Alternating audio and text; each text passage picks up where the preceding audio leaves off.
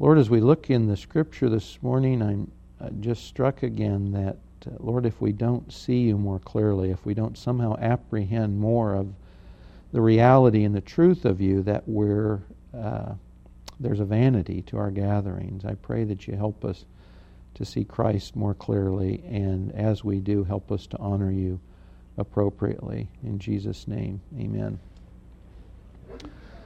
In 1989, Chuck Colson wrote a pretty well-known book at the time, a great title. It was called Kingdoms in Conflict. It was a good book then. It's a good book today. In fact, I was browsing through it, and it just struck me how little things changed. The scenarios he was describing from almost 20 years ago, you could write the book today. It would sound the same. It would be equally applicable.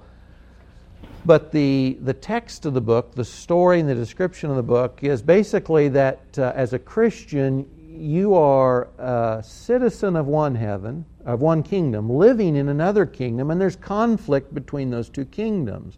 They operate with different priorities, different set of rules, so to speak, different outcomes, and that Christians, as citizens of the kingdom of heaven, living in this world, are ambassadors for Christ who are trying to impart, if you will, some of the elements of the kingdom of God into this kingdom of the world that we live in and occupy here. And there's tension because of that. And there's a great series of stories in which Christians have had an influence on the kingdom of this world. One of them is William Wilberforce, the story that's now out in movie, the same thing. But the book is about the fact that Christians live in one kingdom, and this kingdom is in conflict with the kingdom of this world. The passage we're in this morning is John 18, the second half of the chapter, verses 28 through 40. Will be parked there this morning. If you have Bibles, you can certainly turn there. This passage is kingdoms in conflict as well. If you remember, last week we were in the first half of chapter 18, and we saw this intentional contrast John drew between Peter, his loving follower, and Jesus. And we saw, gosh, Peter has feet of clay. Well-intended, but it's one of those things, the rule at our house for me is don't help me. Unless I ask you, don't help. And Jesus was kind of saying to Pete, don't help. Pete's well-intended and he loves Christ, but everything he puts his hand to, it's misguided in some way or another. Everything Jesus does is perfect.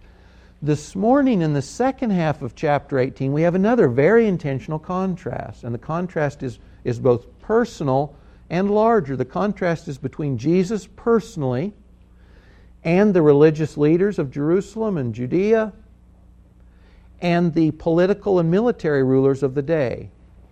Jesus is contrasted with the kingdom of this world represented by its religious and political leaders. And if you remember, we're getting to the point in verse 28. Jesus has celebrated what we call the Last Supper, but the Passover meal with His disciples the night before. They were there in Jerusalem. They celebrate the Passover meal together. They leave that night, if you remember, leave the city, go across the Kidron Valley, up the Mount of Olives to a garden, and they're praying through the night there. The disciples are sleeping. Jesus is praying. The soldiers from Rome and the temple come and arrest Jesus. He's brought back. Last week we looked at him going and speaking with Annas, one of the former high priests. And by the way, to get a good picture of all the elements of that night, you've got to read all four Gospels because each of them are picking elements that are important for their version of the story. John doesn't fill us in on all these details, but we know that Jesus was then led to Caiaphas in the Sanhedrin, and that's where we're picking up here this morning at verse 28. They led Jesus from Caiaphas into the praetorium, and it was early. This has occupied all of the night. It's early in the morning. They themselves, the Jewish leaders, did not enter the praetorium so that they would not be defiled, but might eat the Passover. I'll mention a couple things as we go through the passage, starting here. The praetorium was named for the Roman ruler. This was his official residence. And normally these guys lived in Caesarea, but they had a place in Jerusalem as well.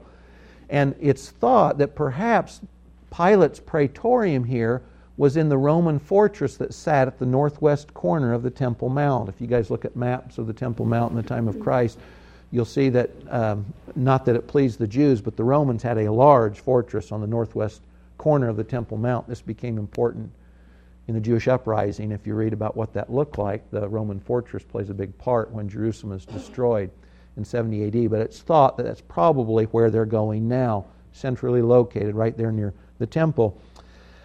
Remember too, because this is the Passover season, the Jews have gone through the ceremonial cleansing of their own homes. So do you remember what they'd do? They'd go through and they'd take anything with leaven and they'd pitch it. And this was symbolically, they were getting rid of all the evil and the deficiencies of their life. And so ceremonially, the Jews were clean. And that meant that they could participate in the Passover. And remember, the Passover is one term that can actually mean at least three different things. The Passover can mean the lamb that was slain for the Passover. Passover can mean the Passover meal or the day that the Passover was celebrated. It can also mean the feast that followed. This isn't one day event. This is a week-long celebration. So the Jews wanted to remain ceremonially clean so that even though the Passover meal had been celebrated the night before, a Passover feast is still to come. They don't want to be ceremonially defiled, and so they can't go into this Gentile dwelling because it's unclean. They didn't cleanse it of the leaven and something else that might make them ceremonially unclean. So what you have here, by the way, with the contrast, the Jews are standing outside, Jesus is standing inside, and you've got Pilate going back and forth in between. So Pilate went out to them and says, "What accusation do you bring against this man?" They answered and said to him, "If this man were not an evildoer, we would not have delivered him to you." Pilate, don't ask questions, just do what we want you to do. So Pilate said to them, "Well then, take him yourselves and judge him according to your law."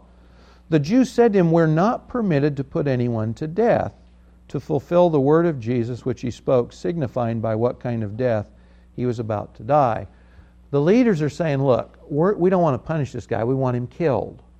And remember that under Roman rule, the Jews cannot personally exercise capital punishment.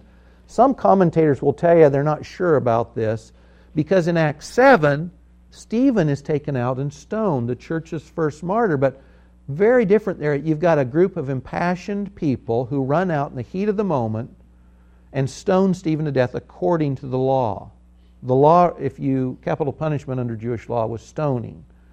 Here, though, these are cool heads ruling, and they've been plotting and planning this, and they're not going to risk an uprising or Roman put down of the Jews, so they're being cool and calculated about it. And so in Matthew's gospel, at least, Jesus had told his disciples, we're going to go to Jerusalem, I'm going to be rejected, and I will be crucified. So right here, John's just reminding them, Jesus had said it would be crucifixion. That would be the manner of his death. Verse 33, so Pilate entered again into the praetorium and summoned Jesus and said to him, "Are you the king of the Jews?"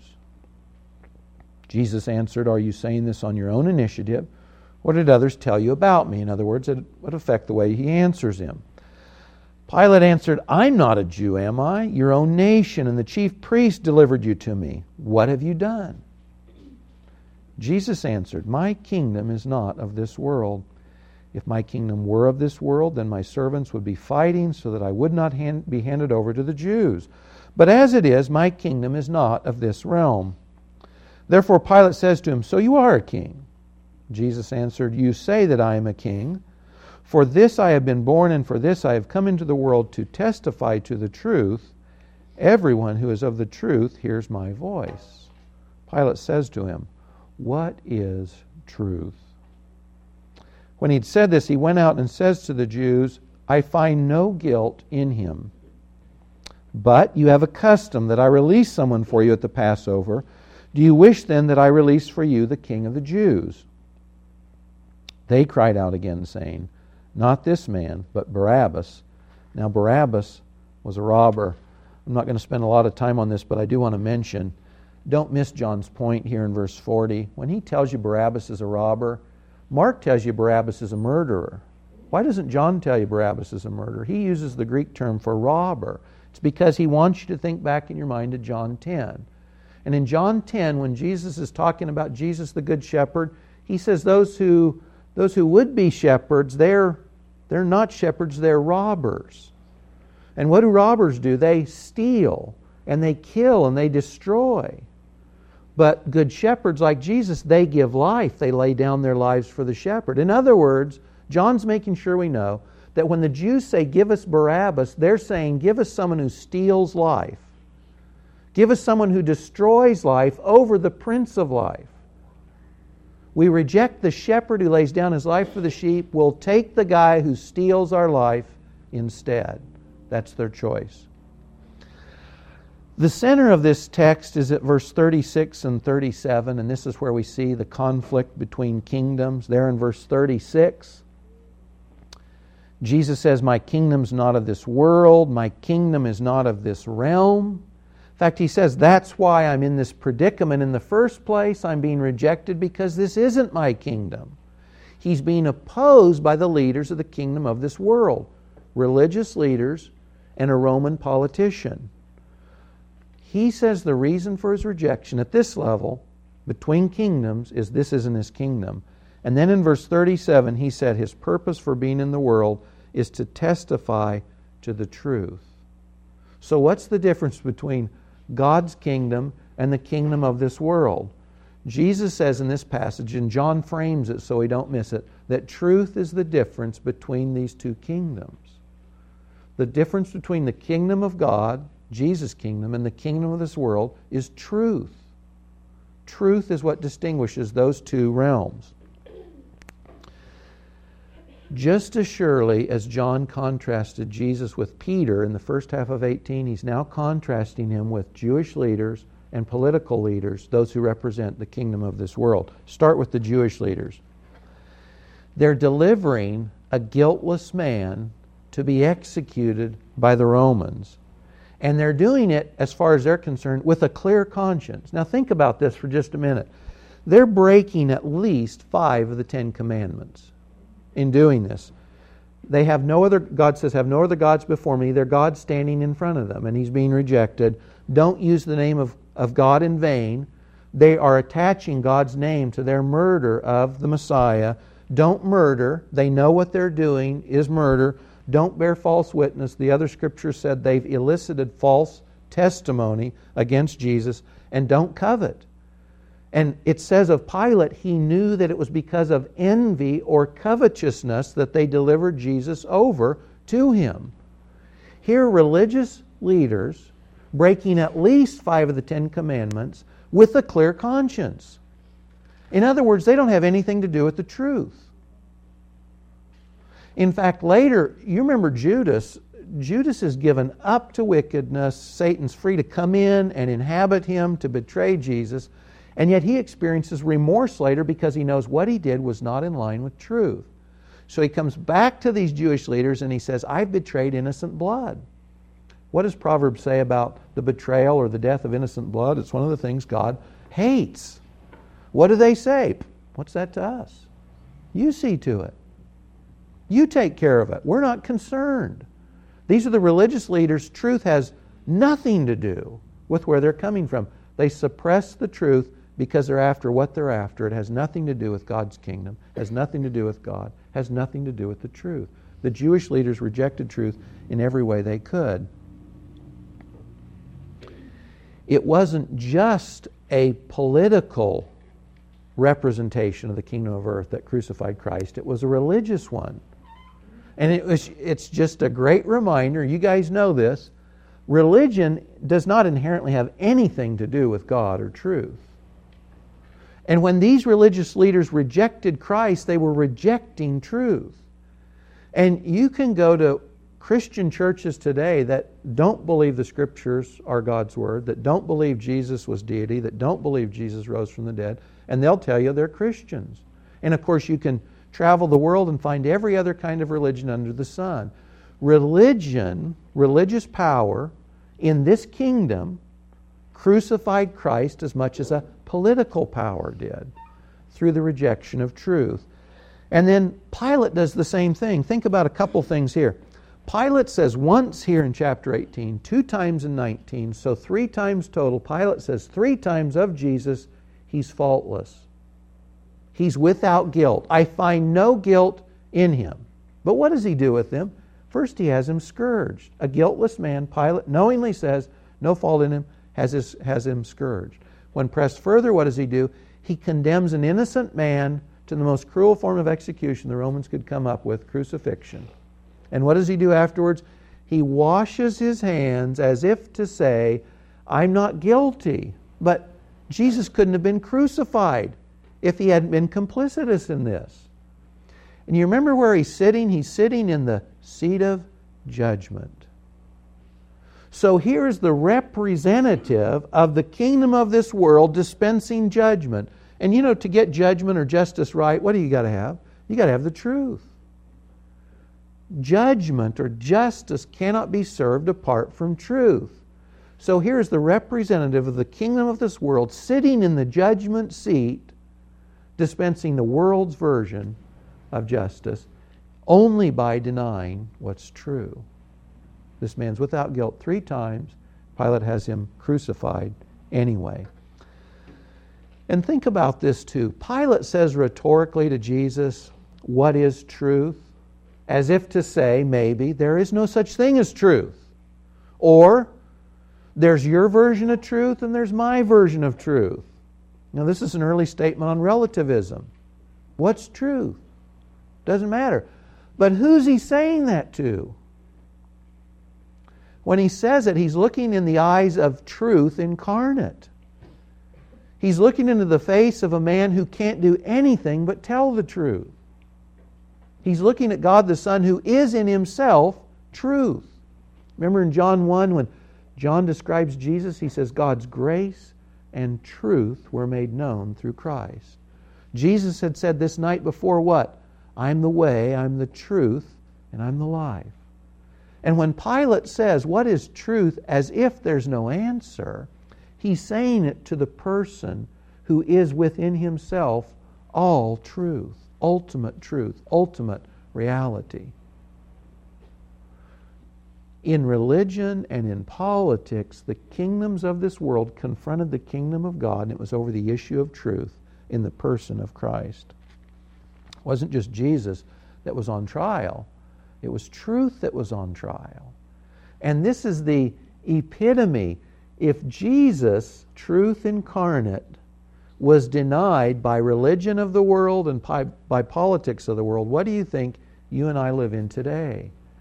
The kingdom of the world chose darkness and half-truths and lies rather than truth and light and life when it said no to Christ. Truth in Christ. That's what was on trial. Jesus is crucified because he simply told the truth. You remember when he could have said nothing? You remember before the Sanhedrin? And so when they've asked one thing and another, and Jesus has kind of cryptically said one thing and another, finally Caiaphas says, "Are you the Messiah?" Now all he had to do was be silent, but what does he do? He says, "Yes, I am." That was the truth. And when Pilate says, "Are you a king?" he says, "Yes, I am. Just not of this kingdom." And that was the truth. All Jesus did to get crucified, in other words, was to tell the truth. Christ was rejected and truth was rejected. I watched this week again part of Jesus of Nazareth, and I watched the section dealing with this portion of the story.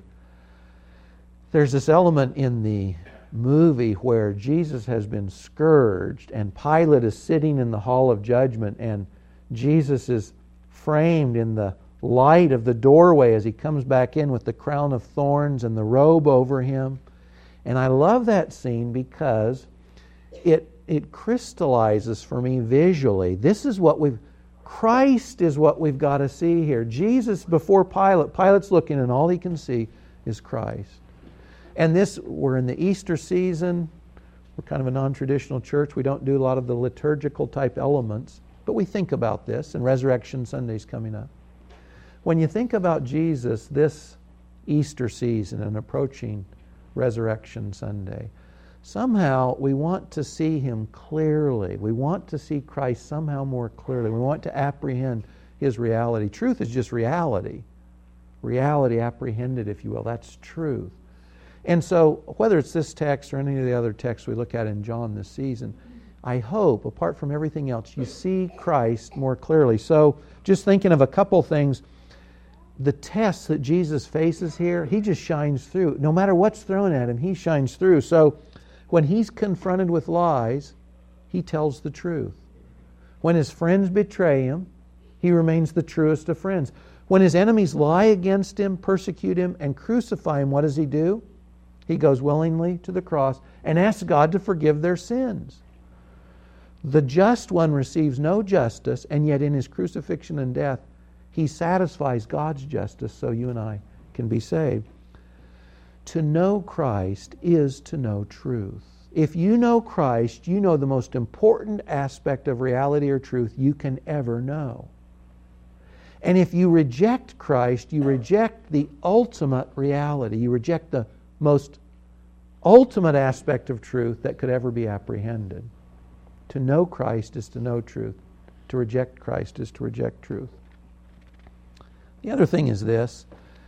You and I as Christians, we're called to be, Christians mean little Christ, little anointed ones. Jesus was the anointed one, and we're supposed to be like Him, little versions of Christ.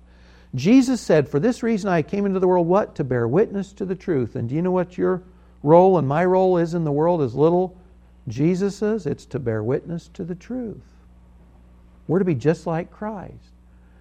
Our kingdom is in conflict in our life, or should be in some way, because we bear witness to the truth in a world in which truth is not desirable. Do you remember in Acts 1 when Jesus gets ready to leave His disciples, He says, hang around in Jerusalem, wait, I'm going to send the Spirit, and after you get the Spirit, this is your job, you're to be my witnesses. The Greek term for witness, you guys know, is martyr. You're to be my martyrs. We use the term martyr, but it's with the thought in mind of it's a person who bears their last witness, as it were, to Christ through death. But Jesus says we are commissioned as truth bearers, as truth tellers, as witnesses. That's our role in this world.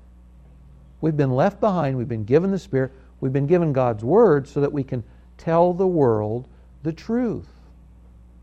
God could just take us up to heaven. In other words, like Christ, our mission in the earth is to tell the truth. If the truth sets people free, and Jesus says it does in John 8, then the most important ministry you and I have, and the kindest, most loving thing we can do for anyone we care about, is to tell them the truth. And if you look back in the Scriptures, back in the Upper Room Discourse, Jesus said of Christians, when I send you the Holy Spirit, this is what He's going to do in John 16:13. I'll send you the Spirit of truth. He'll guide you into all the truth. Or John 17:17, Jesus prays that God the Father would set apart those who believed in Him. And how would He set them apart for Himself and for His purposes? He'd do it by His truth. Your word is truth. By the way, if you don't read your Bible, if you don't read the Scriptures, you're missing the greatest testimony God has to the truth. God can speak to us in a number of ways, and He does, through other people, through circumstance. He'll use whatever He wants. That's all fine and good. But He's left the truth repository is in the Bible. And when you and I read the Scriptures, we're putting ourselves in that medium in which God the Holy Spirit tells us things that are true. And then those are the things that we go out and tell others about. My scripture verse for 2007, this was just providential, but is out of Psalm 25, verses 4 and 5. Make me know your ways, O Lord. Teach me your paths. Lead me in your truth and teach me, for you are the God of my salvation. For you I wait all the day. God, show us your truth and then help us to be truth bearers to the world around us.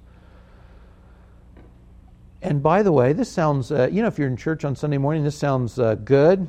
You get stirred up a little bit. Let me just encourage you with this too, though. When Jesus told the truth, He was crucified.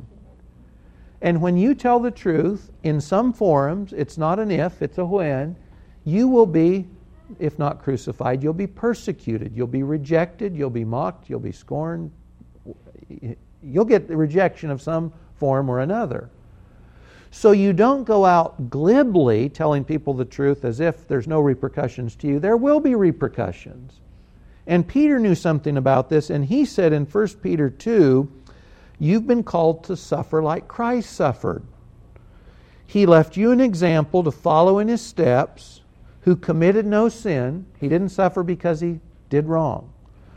Nor was any deceit found in His mouth. He didn't lie. Suffered because He told the truth. While being reviled, he didn't revile in return. While suffering, he uttered no threats, but he kept entrusting himself to him who judges righteously. We're called to tell truth to ourselves and to others. And when we do, you just need to realize some of that's going to come back in ways you might not like. There's going to be a price to pay in some forums, in some ways, for telling the truth, just as there was for Jesus. Tell the truth and realize there will be repercussions, and bear that the way Jesus did. Bear that the way Jesus did. In the end, Jesus Christ is the way, He's the truth, and He's the life. And it's that truth element that puts His kingdom in conflict with the kingdom of this world. And it's that truth element that will put you in conflict with the other elements of the kingdom of this world you rub shoulders with. But you're called to follow Him by being a truth teller, a witness to the truth, knowing some of that's going to bring suffering. That's okay. Because in all that, you're representing Jesus, the Prince of Life, and His kingdom by being that truth teller just as He was. Let's pray. Lord, it strikes me that the innocent lamb didn't do anything wrong but was rejected and crucified anyway. Lord, Pilate didn't know it and Jewish leaders didn't know it, but they were serving your predetermined purposes. That Jesus' death, His guiltless sacrifice on the cross, would pay the penalty to our sins. Lord, His resurrection on resurrection morning was testimony to the fact that that offering was accepted. Lord, I know as those who follow You, You call us to know You and to be like You. And Lord, this Easter season, help us to see, to apprehend the reality of Christ a little bit more fully. And as we do so, honor Yourself by conforming us to His image a little bit more fully. And Lord, help us like Him to bear witness to the truth, knowing that it puts us in conflict with the kingdom and the elements of this world, Lord, but knowing that in doing so, we're part of Your redemptive purpose in the work, in bringing salvation to people around us and in honoring You. Lord, help all that we do and say and think, all that we put our hand to, Lord. Help those things. Help us to honor You. In Jesus' name, amen.